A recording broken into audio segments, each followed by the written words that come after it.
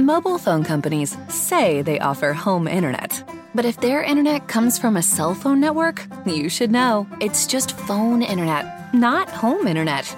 Keep your home up to speed with Cox. Cox internet is faster and has more reliable download speeds than 5G home internet. Cox is the real home internet you're looking for. Based on Cox analysis of Ookla speed test intelligence data Q3 2022 and Cox serviceable areas, visit cox.com/internet for details. New York City's, we slapped those randos from Philly. I don't know how we did it, but we damn sure slapped them randoms. Let's talk about it, New York.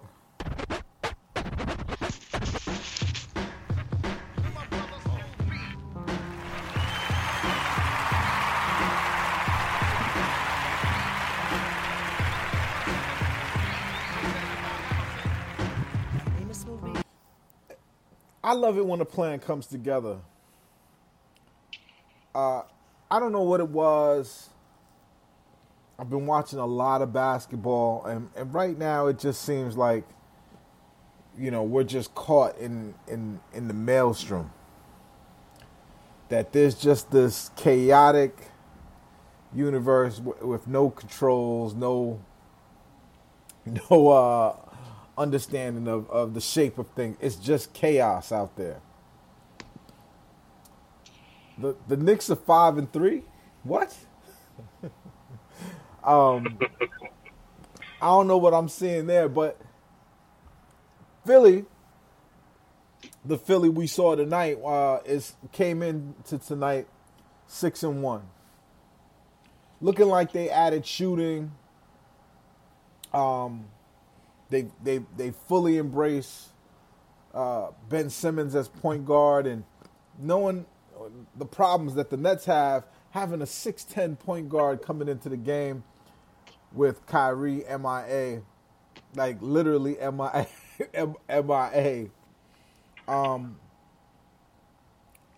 It's a fascinating thing to see them win tonight, and the front office pod is going to bring to you tonight, the finest of dissecting these ongoings. But we've also expanded that, right, to our friends of the pod. So first I'm going to bring on my partner in crime, Samuel Lachow on Twitter. Sam, how are you, my friend? How are you feeling right now? I'm good. Amidst the lunacy that happened yesterday, my baseball team got a shortstop, and now the Nets had this incredible win that just got me in a really, really good mood tonight. And so, with everything else going on, you got to take the little wins, and this was one of those. Sam, I'm going to indulge the Mets fans out there. Why don't you go ahead and give us a 30-second dissertation on your new shortstop? There's something that's fun about getting a guy who brings a lot of joy and love to the game, kind of like what we had seen at least in the first 2 weeks from Kyrie. I'm kind of hoping he's coming back sooner rather than later, but that's what it seems like Lindor is going to bring. And not only is he's awesome on the base pass, hitting, fielding, which is what they needed, but he also has got this like Hollywood smile. I'm amped. Dude, you are representing the voice of all Mets fans, and I hope this works, man. I really do. I will say this though, money doesn't solve everything. But I'm excited for you guys. So tonight was a complicated night. Oh yeah.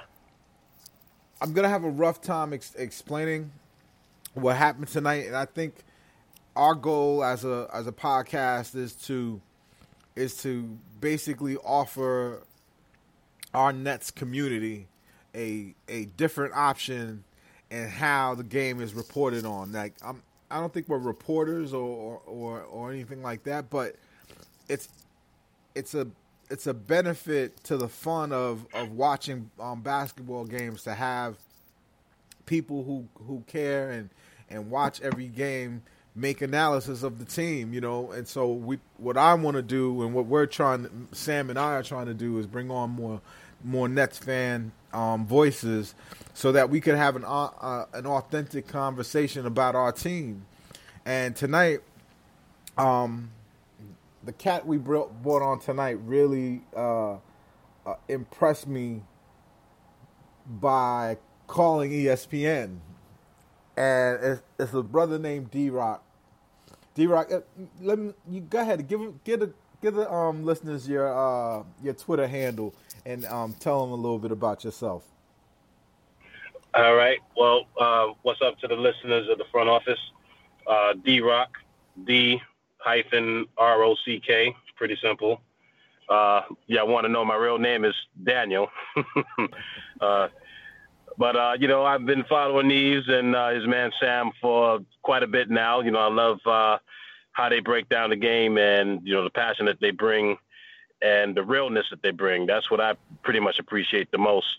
And, me calling on ESPN, that's pretty much just been me wanting to put it out there to Knicks fans that not only is this not their town, but that we're coming and we got championship aspirations literally in front of us. We just seen what these guys did without KD and Kyrie to the best team in the league record-wise, and we ain't stopping here, So, just got to be on. And let me tell you why I appreciate you, D-Rock. All right. All right. The cats on ESPN, they like to try to pretend. They like to play this little game where it's like they don't talk Nets, so Nets fans don't listen. Mm-hmm. And they basically go, okay, well, we would talk Nets if Nets fans would call out. The self-fulfilling prophecy. Exactly. It's a self-fulfilling prophecy, and I like it when Nets fans call up there and disturb and disturb their trying to pretend like we don't exist, and we're not. And we know what? It's true. We are a smaller fan base, but we're supposed to be. We're smaller by design. We're not. Our fans isn't Ossining, New York. Our fans isn't Poughkeepsie and Schenectady. We are the Brooklyn Nets, and we're tied to our original Long Island roots. There are a lot of fans, some that's even been on this show, go all the way back to the Long Island Nets. And then there's the fans from Jersey who, got a beautiful look tonight. But still, we're always going to be an exclusive fan base in comparison to the Knicks. And they have a 40-year head start on us. You know what I mean? Like, all of this was by design. Like, when the ABA merged, they forced the Nets out of New York. And for us to have Nets fans who are willing to kind of like, put it out there to say, yo, not only do we exist, but we're an example of the product that you see on the floor. We are knowledgeable and a whole lot more sensible than these abused housewives that they call Knicks fans. D-Rock, I salute you, my brother. Well, definitely. Thank you for that. Yeah. Tell me, D-Rock. I'm gonna start with you, and then I'm a reel back to my guy Sam. Okay. Put an umbrella of an explanation of what we saw tonight against Philly. All right. The 50,000-foot view. All right. So Philly definitely coming off of a back-to-back, and Bradley Beal lit them up for 60, but they pulled that game out. So you kind of felt that they were going to come out there with tired legs, and I don't want to make that excuse for them. I don't want to give them that. But you knew that this was going to be a fight, and this is basically going to be a battle of the wills. And basically that's what I saw tonight. I saw a Brooklyn team that was hungrier, that wanted it more, and basically took advantage and kept their minds in the game and did what was necessary. And we saw how Caris LeVert led the team. And if you look at the opposing team, I guess you could say Embiid led them. and he had an all right night. But I think at the end it was just too much what was going on with Brooklyn. Just hitting them from a lot of directions in terms of fast break points, in terms of forcing turnovers and scoring. Taking advantage of that, and trips to the free throw line. We pretty much exerted our will on this game, and we were able to overpower them. So that's basically what I saw tonight, Umbrella View. Yeah, I mean, if it would have been even worse. It wouldn't have been close. They would have hit the hurt feelings button, early in the fourth quarter if we would make our free throws. Sam, give me a if I didn't see the game, tell me what happened tonight. So first, I want to give a big salute to D-Rock as a also fellow ESPN radio and even WFAN caller that always has to butt into the constant Nick garbage talk. I appreciate that there's a bunch of us out there trying to put our name on the map even more. So I appreciate you.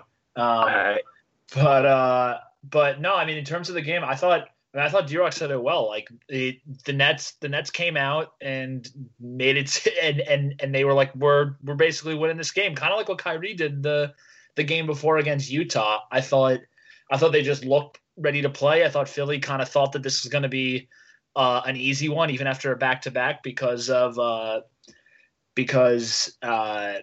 KD, Kyrie, and obviously Spence weren't playing, and I think the Nets kind of like hit him in the front teeth, and I honestly think that's why some of the frustration kind of seeped in, and you saw it getting a little chippy, as it always does with the Sixers. But I think the most important takeaway, honestly, is you can tell that every single one of these Nets, whether they were on the playoff team from 2 years ago or not, they have like zero fear for this Sixer team. Like they are just not afraid. They're like the Simmons and Embiid duo. They kind of brush to the side, and like if they lose, they lose. But there is no intimidation factor that this team has.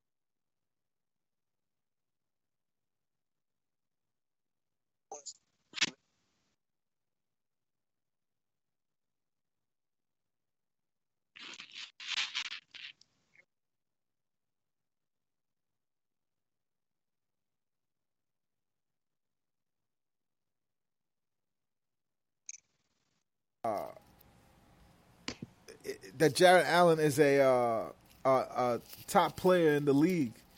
But what I am saying is that being number one in win shares per 48 is saying something.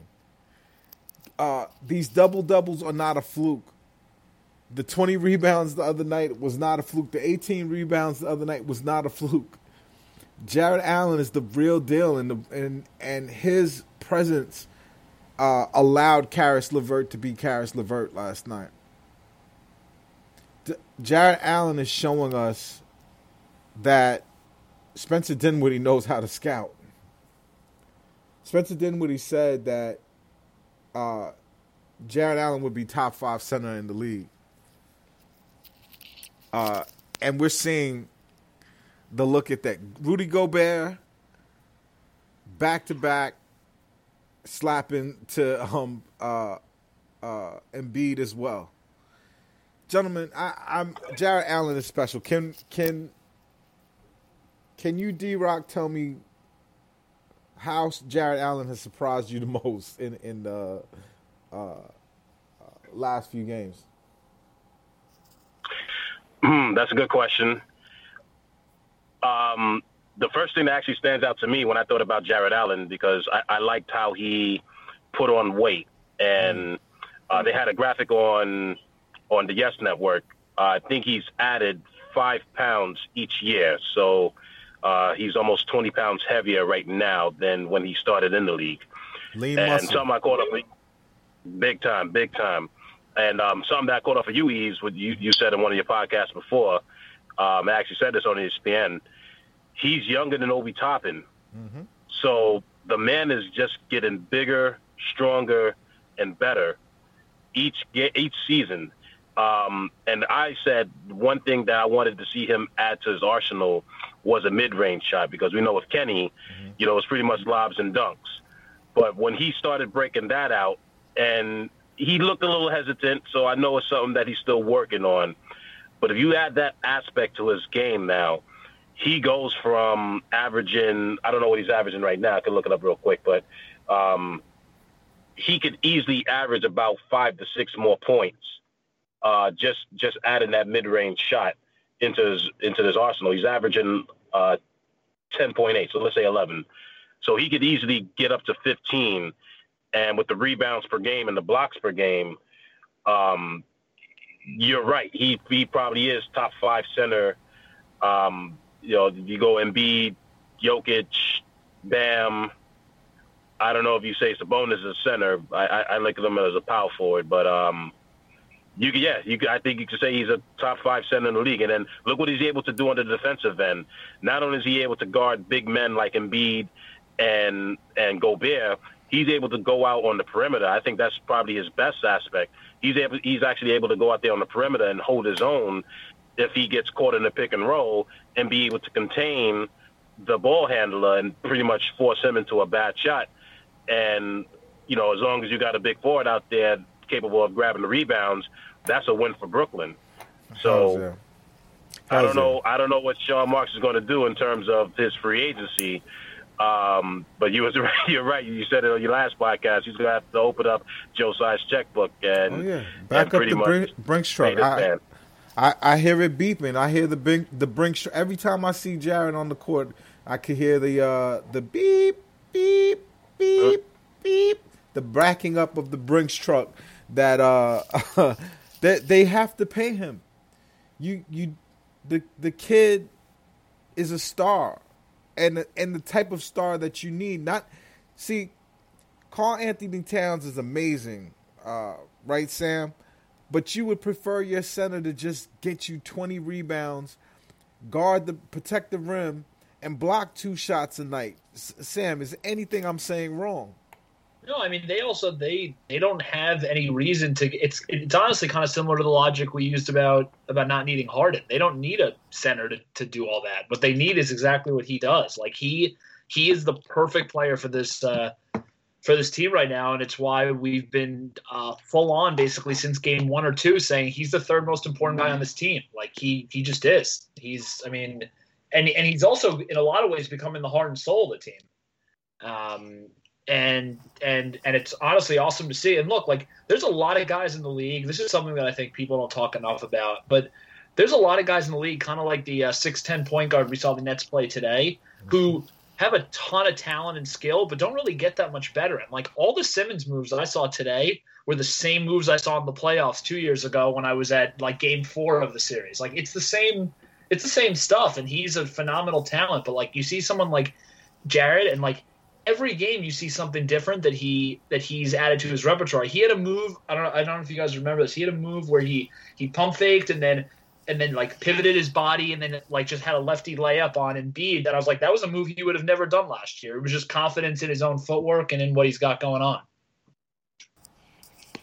Defenses have to submit to him in the sense of if we don't back off, the ball handler, they'll throw him a oop, and he gets off the ground so fast that it's indefensible, and it's almost like the comparison between him and DeAndre are so striking now that when DeAndre comes on the floor, like the opposing center just transforms. Like that was when Embiid started getting back in the game. Was when DeAndre hit the floor and I really don't understand who was sitting in the room when the decision to start DeAndre Jordan was made. Like what were they analyzing? What did you see? Because Nets fans don't agree on anything, but I think we all kind of agree, like,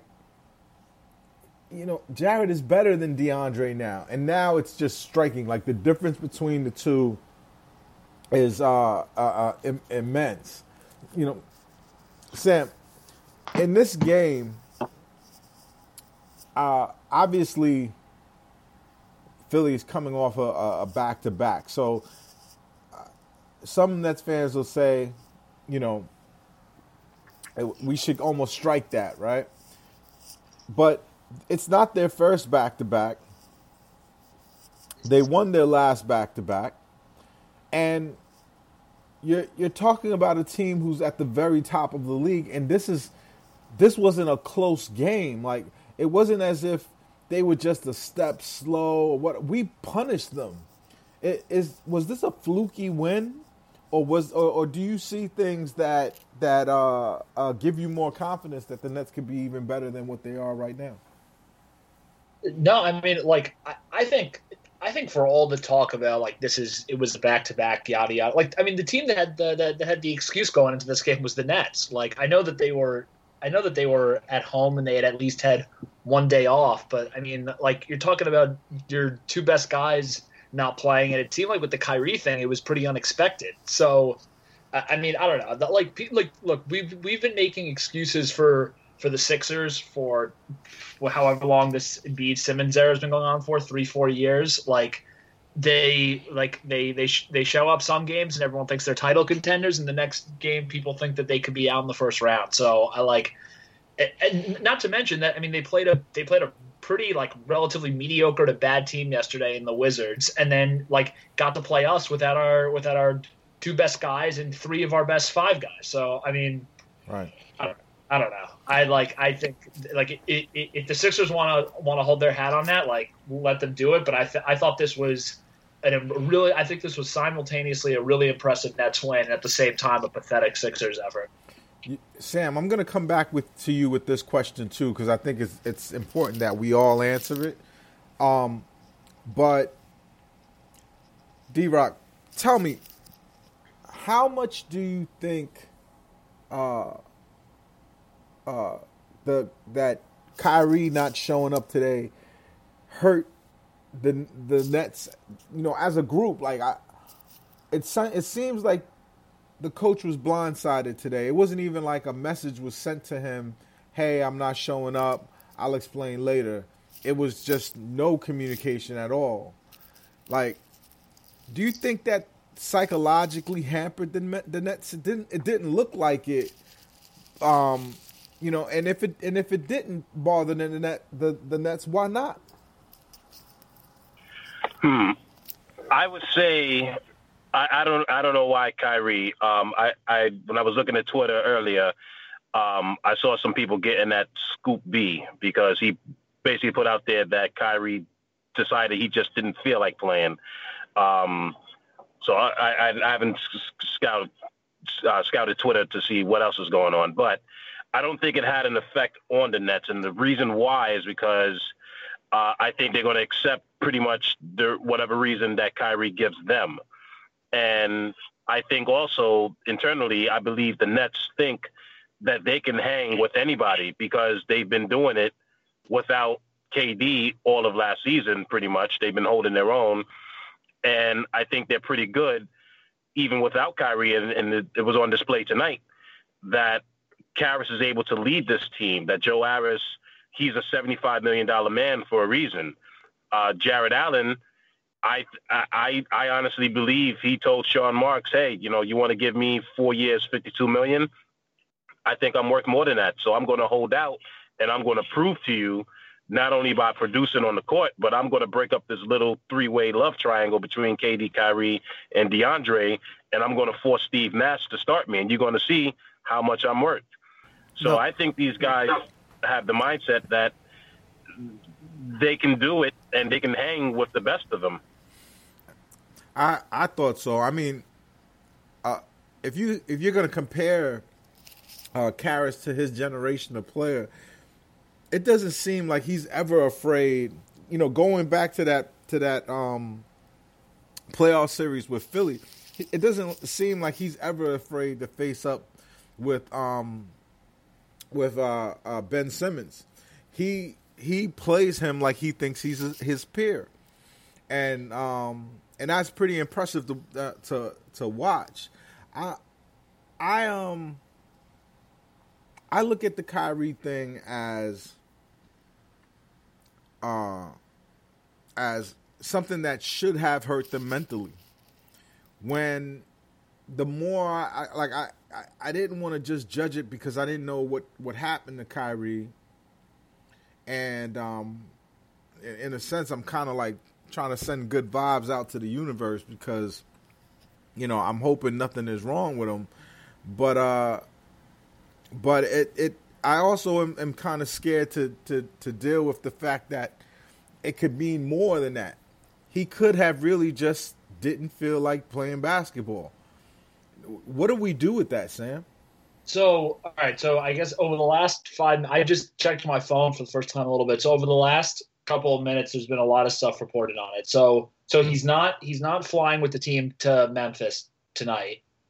And they said that he did communicate with the team before the game. It seemed like that, whatever that story was about how Nash texted him and he didn't respond back, whatever. Like Irving made it known that he wasn't going to be playing, and he talked to the team about it. It doesn't look like people have reasons for why specifically. They're still saying personal reasons. And he personally, it looks like, texted even some of the players. Like LeVert said that he knew and stuff like that even before, I guess, even before Irving had addressed the full team. I just hope things are good with him. I think, who knows what's going on. Someone said he had a kid. Does anybody seen anything like that? Did he have a kid? Oh, I don't. That I have no idea. That'd be a pretty big reason not to play a game. Yeah, that's true. Yeah, I mean, I'm fine with whatever.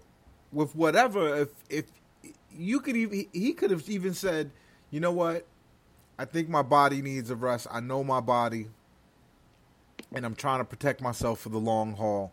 He could have said that, and I'm like, okay, I have to trust him that he knows his body. I'd be disappointed not to see him play, but I would have to trust him, and I think being safe is the best way. I think I would accept almost anything, but what I'm having a hard time accepting is nothing. But what I'm guessing here is, and maybe it's because I'm a homer of a Nets fan, and you could indict me of that if that's what this is. But I think he probably just wanted to keep private that he was having a child, and his teammates know. His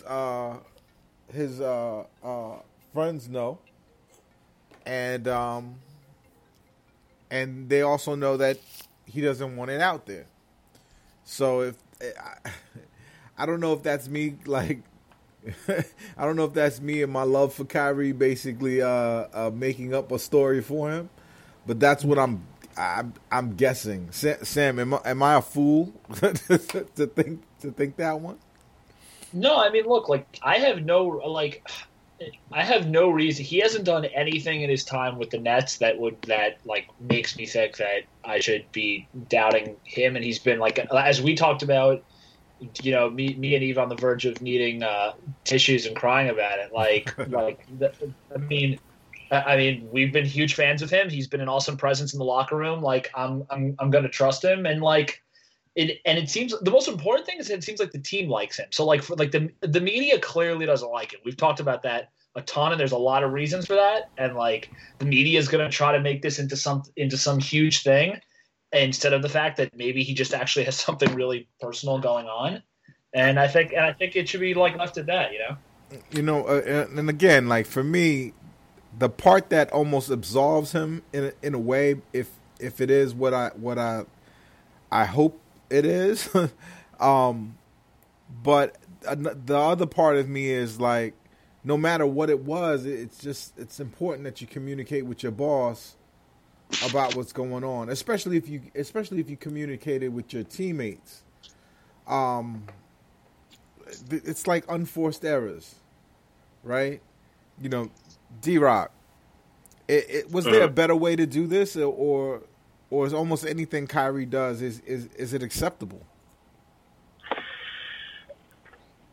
I'm almost torn because I could see it from both perspectives, because I have my best man and my brother. They're both Knicks fans, so I get it. I'm almost 2-on-1 when it comes to these guys.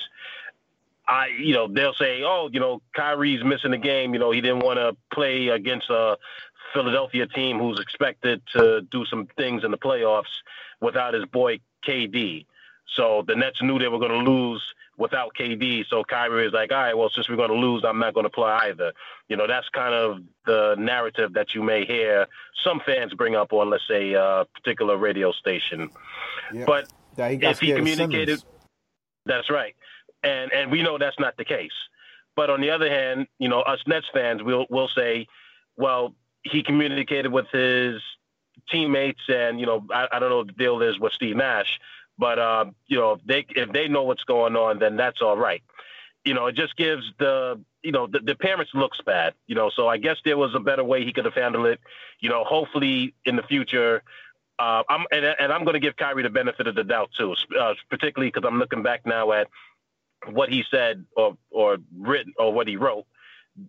What was that? The training camp, or before the season started, about he's focused on playing well and winning championships. So he had the written statement without talking to anybody in the media, and we all understood what he was doing. He basically wanted to put it out there for everybody to focus on, and everybody, from Brian Windhorst to, I know your nickname for him, but Brian Windhorst to some other people on Brian Breakwind, well,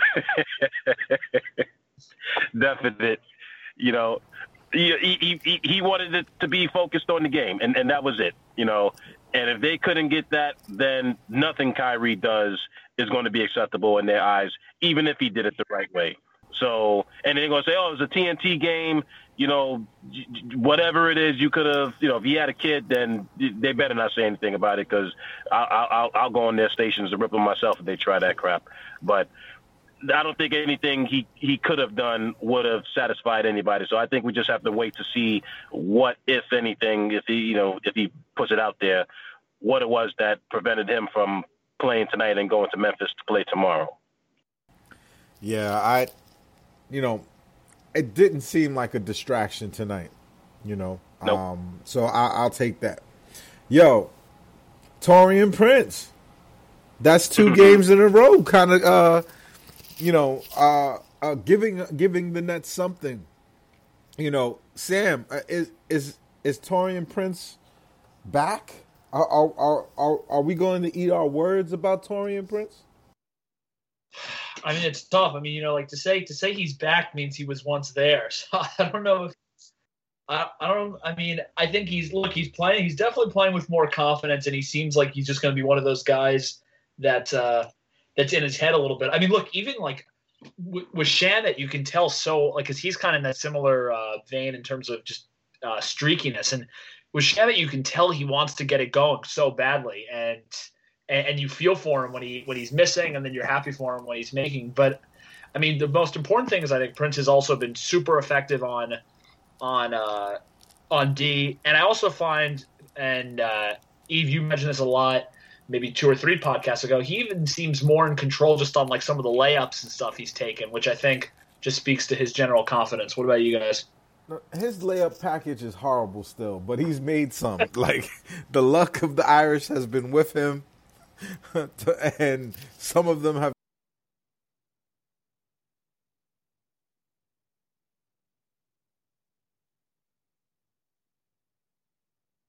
Yes. If Taurean Prince could just play small forward, he'll be better than what he was at power forward. He's a complete disaster. He's a complete zero. But at small forward, you could stick him in there a game here and there. But I wanna offer something to you while we're on the subject of Taurean Prince. I've been talking about it on Twitter, and I wanted to get it on wax. I'm going to propose a lineup to you, D-Rock. Tell me what you think. Right? Okay. So when the Nets are fully healthy, minus Spencer Dinwiddie, because we know he's not coming back, right? But could you imagine a lineup of Kyrie, Joe Harris at the 2, continuing to bring Harris off the bench. So Kyrie, Joe Harris at the 2, KD at the 3. KD has shown us this year that he could stay in front of guards. He's a 7-foot guard, right? We understand that about Kevin Durant.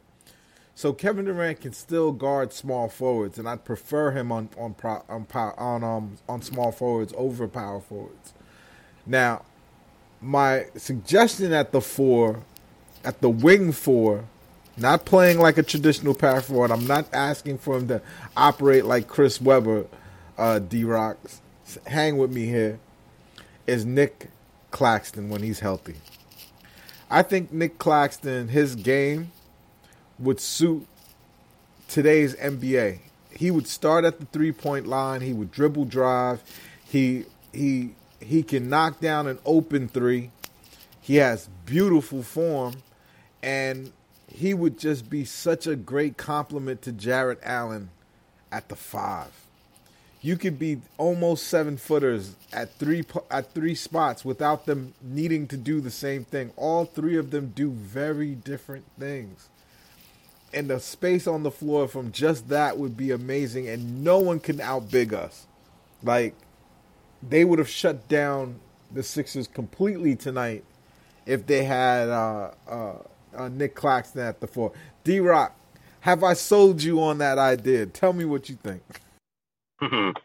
Well, let me start with the backcourt. So Kyrie and Joe, and we know that Nash right now has Bruce Brown starting there.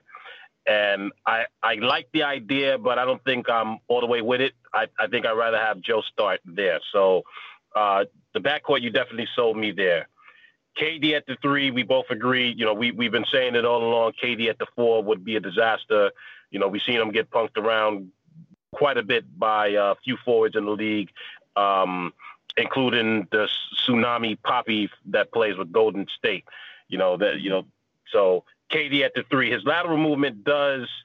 I don't think he's all the way back yet. I've seen him get beat by Tatum when it was a bigger wing, but he's gotten beat off the dribble a little bit, but that would be his best position. Clax at the 4, though, one thing with him is his availability. Your best ability is availability. So he's I hope he's working out and on the Jared Allen plan, or maybe you put him on the, I forget the homeboy that played with us, Wilson Chandler. Get him in those PEDs and bulk him up. So he can stay strong. As long as he don't get caught and get suspended for 25 games. Wilson Chandler got to give up the connect. That's right. So with him, I'm not all the way there yet.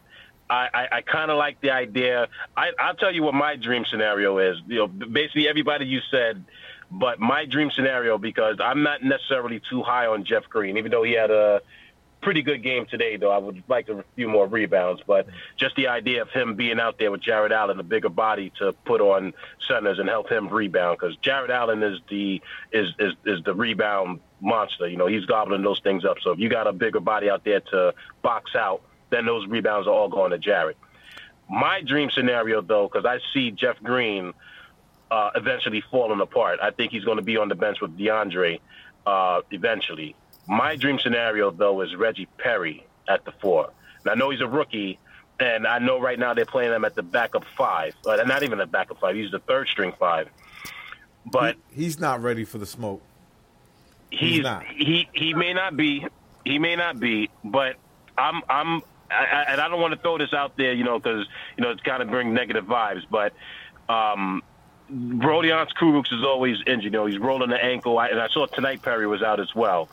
But there's going to come an opportunity for him, and when that opportunity comes, I think he's going to run with that ball, and Steve Nash is going to have to say, you know what, I got something here, and I think I have to see how much I can get out of this kid. I'm just hoping and praying that opportunity comes for him, but that's my dream scenario. But right now, I think it's just going to be Jeff Green, and let's see how long he lasts, but hopefully he lasts a whole lot longer than I'm giving him. If there was one part of tonight that I didn't like, Sam, I was not impressed with Chris Chiozza. Yep. I just don't think he has enough defense to be an NBA backup point guard. He did some things great, and it's like I root for the guy. I really like Chiozza. I think he has something to offer. However, he just doesn't have enough defense. Sam, am I down on him for wrong reasons? No, I feel super guilty about it because I really like him, and I like how hard he plays, and the whole team seems to really like him. You're a height racist. No, I was the shortest kid in my high school freshman year, so I know what it's like. But yeah, I mean, look, they got. I think something that we'll end up talking about more probably when more information comes out. But like the Nets obviously like applied for that player exception because of the Dinwiddie injury, and they will be able to hopefully use that on someone, maybe someone of actual like value, especially if the buyout market ever heats up as well. And I think Chiozza's the missing is going to draw the shortest stick because I don't really know who else they would cut for that spot. I think like Perry they obviously drafted. I think they've gone too much out of Tyler Johnson in the bubble, and also like he's a bigger guy. He's a lefty. I think that provides something. I don't really see anybody else getting cut unless Kurucs does like another bonehead thing like later. Like I think he's the guy to look out for if they enter into the buyout market. So I'm with you, even though I really don't want to be. Look, could I hop on that real quick? Yeah, go ahead. If they were to go to the buyout market, let's say Chiozza is the odd man out, what position do you think Sean Marks would look to fill? He'd probably add another guard if he could. Jamal Crawford. I can't see him bringing Jamal's not, like you said, the best ability is availability. Yeah, he's not going to be available. I really have no answers. That's why I've been looking within. But watching tonight, it's like there's a lot of guys who could just by stepping up, just by getting comfortable could take a lot of pressure off this team. And Landry Shamet can play, man. I've seen him on other teams. I liked what I saw, but these 28% shooting nights, man. By the way, sorry, I didn't mean to cut you off. The one guy who I have heard some rumblings about, to answer D-Rock's question, was former net Rondae Hollis Jefferson, who was coming. That's a name that I've heard a little bit here and there of someone the Nets should target. I was kind of over the Rondae era, but I think there's worse people they could sign as a 15th man than him. I'd be shocked if it was Rondae. I think Rondae's next step is China. I'm sorry. I just don't see it. He can't make a layup. And we have too many people who can't make layups. Like Shamet can't buy a layup. Shamet shot 50% from three and still shot 28% from everything else. DeAndre Jordan was 1 for 4 tonight. We can't add another person that can't make layups. We need someone who's going to, do, what we thought Rondae was going to do, like be athletic, dunk on people, energy rebounds, energy layups, putbacks. Like Rondae can't buy a putback sometimes. Yeah, I think if he's the only player that's got a worse layup package than Taurean Prince. That no, and in some of the things that I've got to question Sean Marks for, like Landry Shamet can't buy a layup either. No, you can't. You know what I mean? So these guys are shooters, and we got to see that tonight. But somehow this team was able to overcome. Karis LeVert was plus 23 tonight. I don't think we've talked about him enough. He was plus 23 tonight.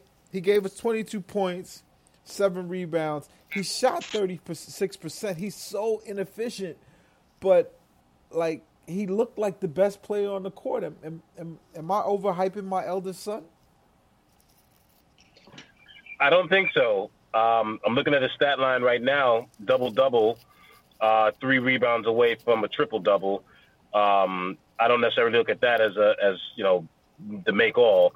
But he shot 40% from the free throw. Like, Karis, what are you doing, boy? Sam, what's the mental block that Karis has that's keeping himself? He's keeping himself from superstardom. What's happening with Karis?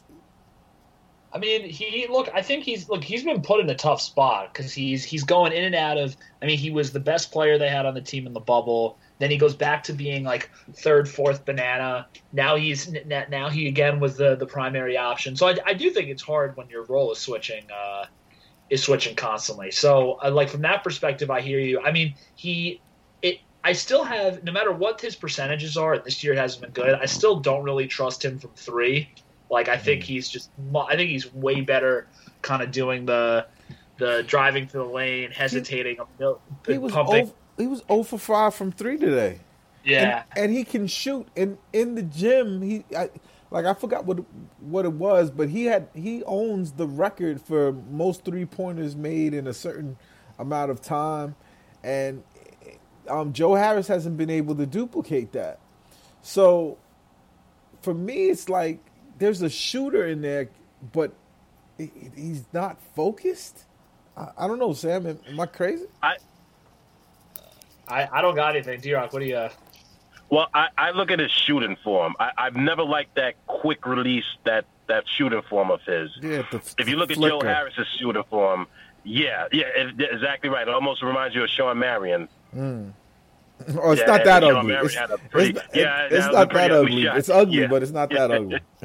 Yeah, but Joe Harris's shot is so smooth. You know, even when he misses, like when he shoots it, you're like, oh man, that's going in. I think they got to work on his form, and he has to pretty much stick with what he's good at. Go where your bread is buttered. That mid-range game for him is perfect. Mid-range and down.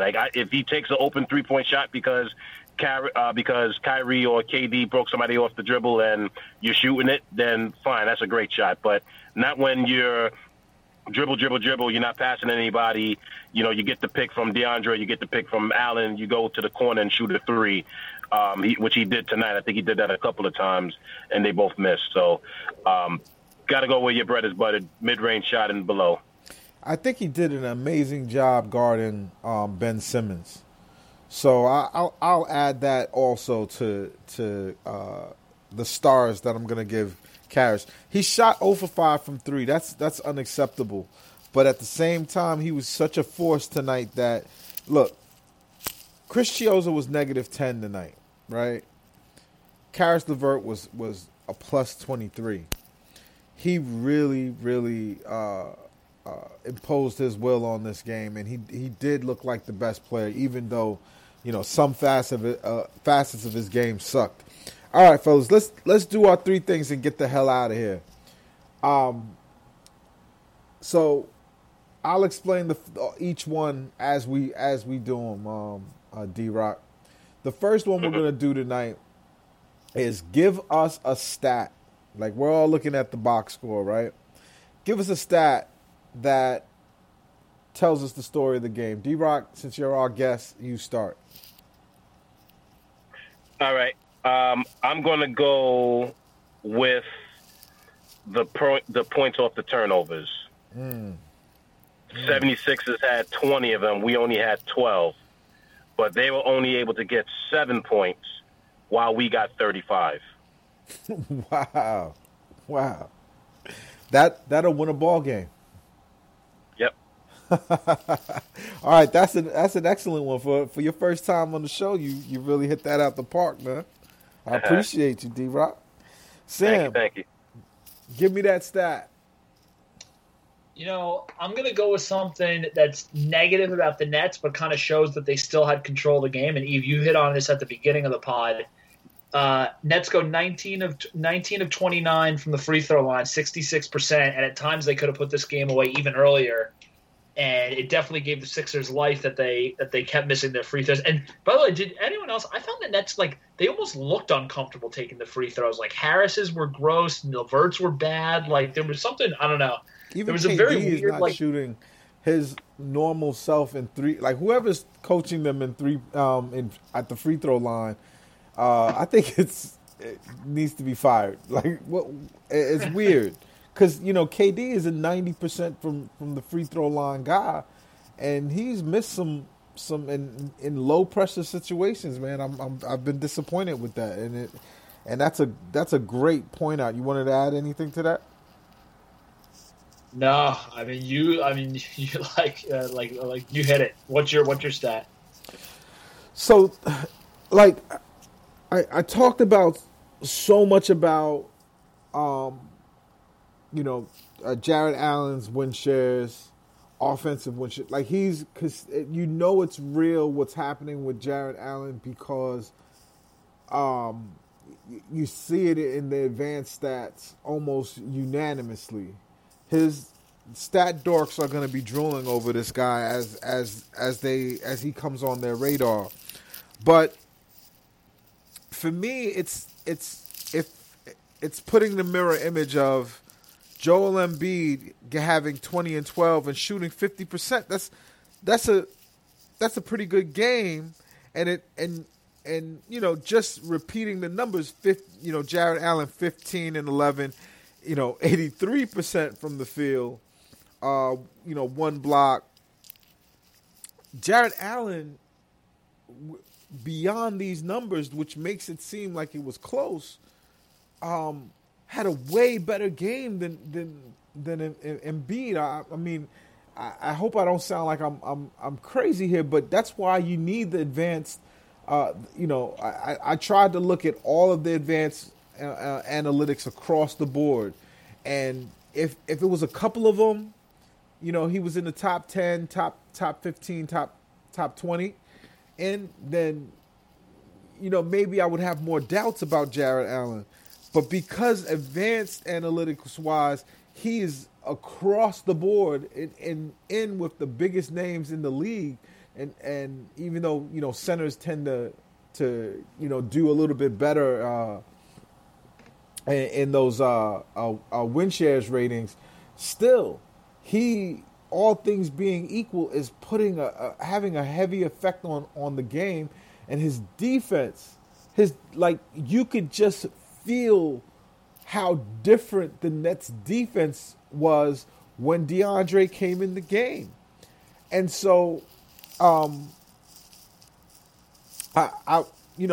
it's not necessarily plus minus, but it's just Jarrett Allen, he just basically disproves all the stats in my mind, because no way, and am I tripping, Sam? No way did Embiid have a better game than Jarrett tonight.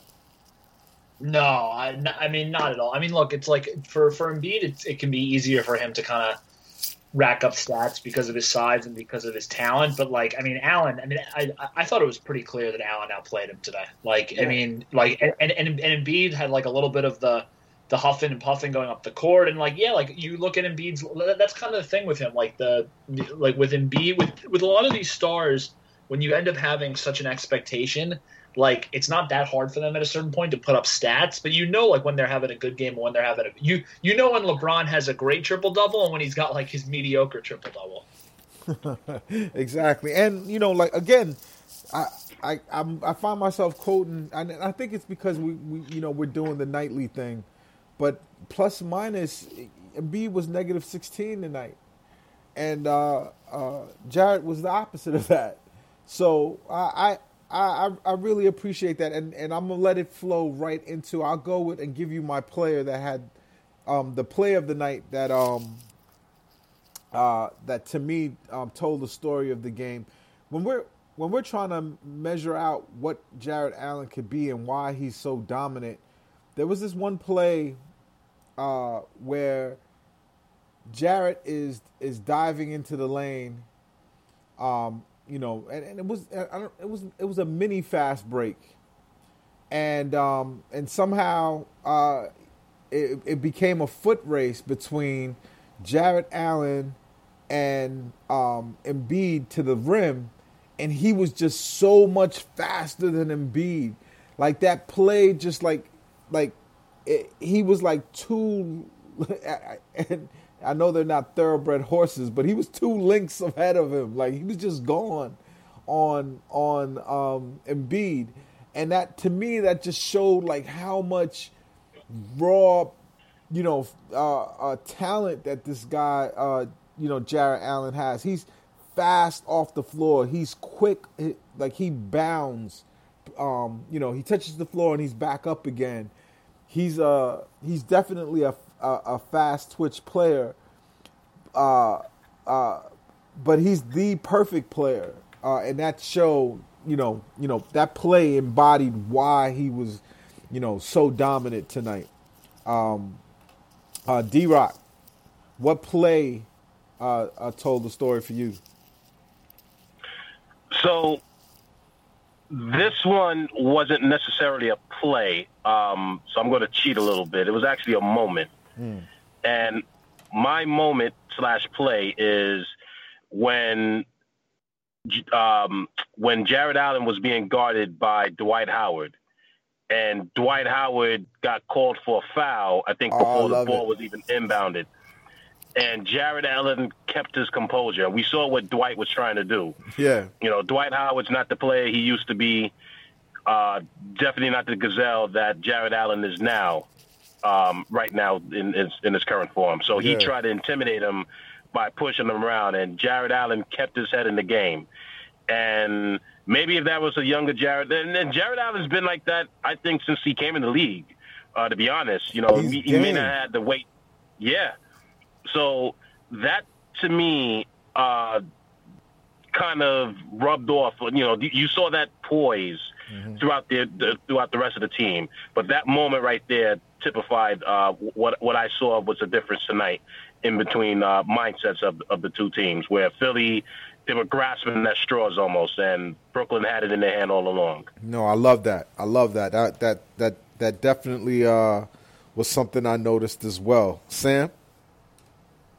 So I'm going to go pretty simple. I thought that the little run that Harris went on in both the third and fourth quarter was just kind of pouring cold water on any little run that Philly was going to go on. And I think if Harris doesn't hit a couple of those threes, even like, as we all know, like with the way that the NBA works and how fast a league can evaporate, there's a big difference between leading by 11 and leading by 14 and 14 and 17. And I thought Harris put like every single insurance into that game to make sure they had it. Indeed. Great choice. Excellent choice. I don't even mean to cheer you on. I don't want to be the soccer mom just cheering on anything you do. You kick an own goal. Oh, that was excellent for him.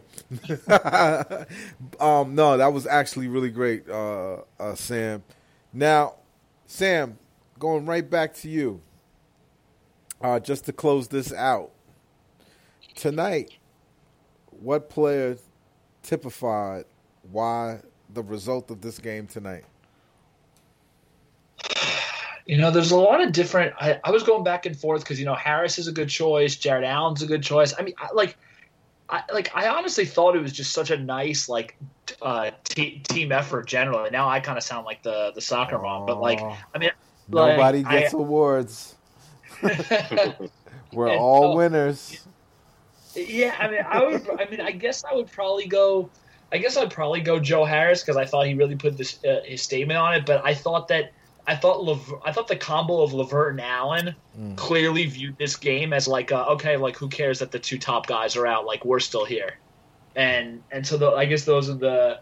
Now I'm giving three guys, so I'm giving a trophy to almost everyone. But that's a cop out. I'm gonna let you do it tonight, but never do that again. No, I'll never do it again. Just such a beautiful. I'm a great win. Accountable to that one too, Sam. All right, D-Rock, you next. All right, so I'm going to say Caris LeVert. I like TLC because he was active, he was persistent. But I'm going to say Caris LeVert. The reason why is because this game needed somebody to take it over and pretty much to close it out. And to me, it was Caris LeVert that basically said, we're not losing this game tonight. And if I had to say who was trying to do that on the other end, it wasn't even the two big stars. To me, it was Shake Milton. Oh, yeah. And the problem with that was for Philly, I don't think Shake Milton got enough shot attempts. I think he only got 13, but he made 8 of them. I go look that up real quick. But Caris LeVert pretty much took this game in his hands and said, we're not going to lose. He was engaged. His mental perseverance, the extra efforts, everything. That to me is why I'm giving this reward to Caris. Caris is not a bad choice. To take us home, I want to talk about just the type of player that every team that's going to win a championship needs. It's not the third superstar. It's not the defensive stopper. It's a guy who's going to give you winning plays no matter how you deploy him. And that's Joe Harris, especially tonight. Not only because Joe Harris led the Nets, didn't lead the Nets in minutes, but he was second in minutes. Harris gave him 32 tonight. Joe Harris gave us 28, 6 rebounds, 4 assists, and a steal. This dude, man, Sam, a theme that we have, an ongoing theme that we have is about willingness and as a part of selflessness. Like you can be thinking about your teammates, first, but not doing the right things. Willingness shows that you're willing to do the right things necessary to win. And Joe Harris exemplifies that. He came off the bench and just it just took the game by its throat. For as much as the roses we threw at Karis LeVert and Jarrett Allen tonight, and even Taurean Prince and Jeff Green, who both played very good tonight. You don't win if Jeff Green and Taurean Prince don't get 13 and 14 respectively. Not to mention, Timothy Luwawu-Cabarrot's 9. But Joe Harris just doing a little bit of everything the entire game is what is going to lead us to a championship. Sometimes you have eccentric stars like Kyrie Irving. Sometimes you have mercurial stars like Kevin Durant, who really, Kevin Durant don't really want to talk to you like that. But having a guy like Joe Harris at being the bedrock of a team, being steady, and, like my man D-Rock said tonight, availability is an important ability. There's no doubt about it. And Joe Harris is dependable. He does a little bit of – he's not just a floor spacing three-point shooter. Joe Harris is a winning complement to anything you put on the floor. And I say had the most to do with why we won tonight. Gentlemen, I'm going to ask one question before I let you go. I know we're going long.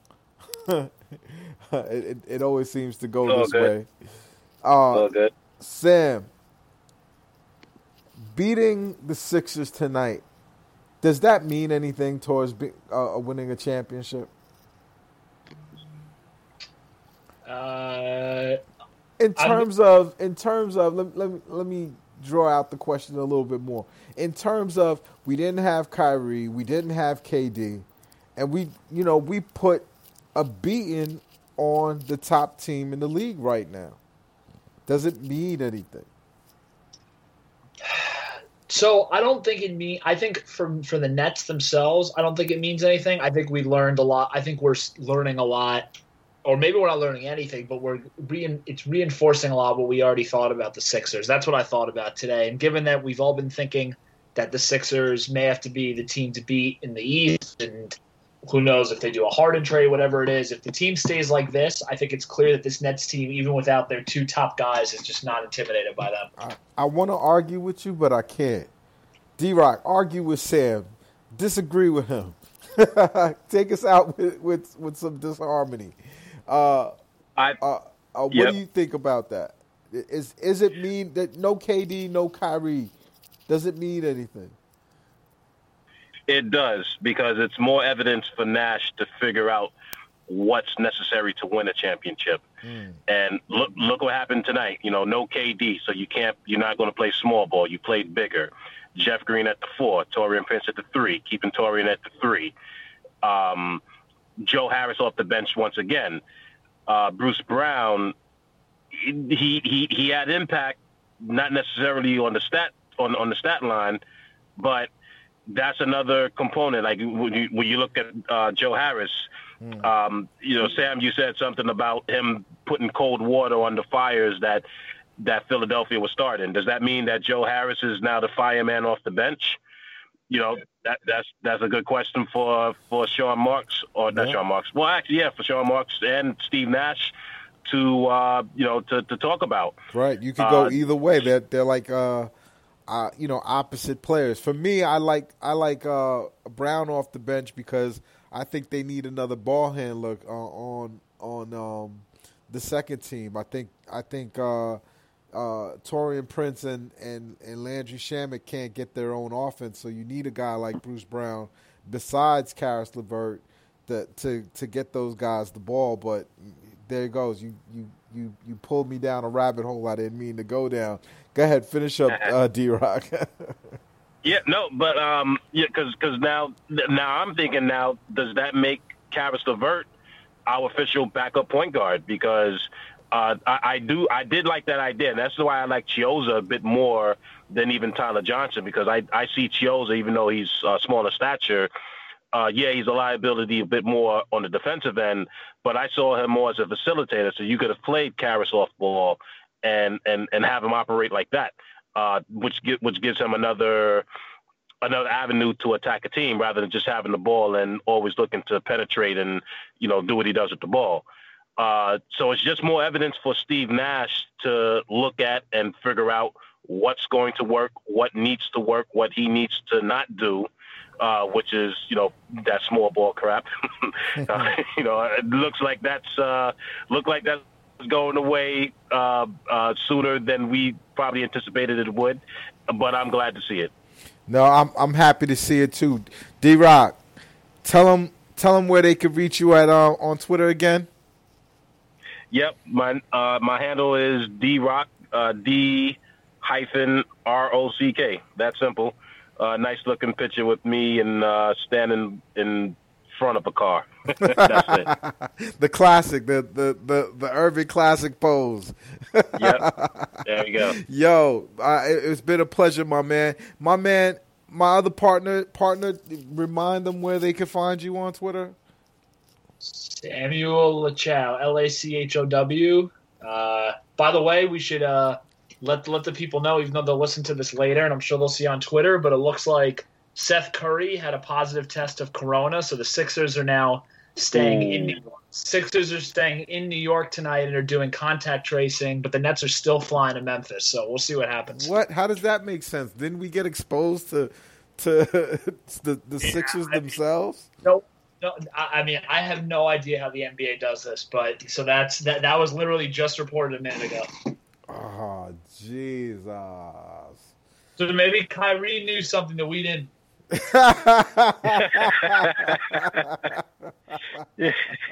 Maybe there he you go. did. He was like, you know what? I saw Seth Curry at the rally yesterday. It was the sage. The sage he was burning. The sage told him to stay away. The sage lets him know when evil lurks. There we go. Gentlemen, we are the front office New York City's, your fan-centric New York basketball podcast. Although we do seem to talk all Brooklyn Nets, I promise you I'll get in a little Knicks as time goes on. But we have done the damn thing tonight. D-Rock, thank you again. Samuel, as always, we are the front office.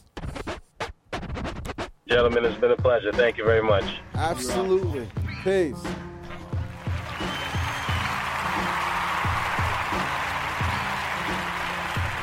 Mobile phone companies say they offer home internet. But if their internet comes from a cell phone network, you should know. It's just phone internet, not home internet. Keep your home up to speed with Cox. Cox internet is faster and has more reliable download speeds than 5G home internet. Cox is the real home internet you're looking for. Based on Cox analysis of Ookla speed test intelligence data Q3 2022 and Cox serviceable areas, visit cox.com/internet for details.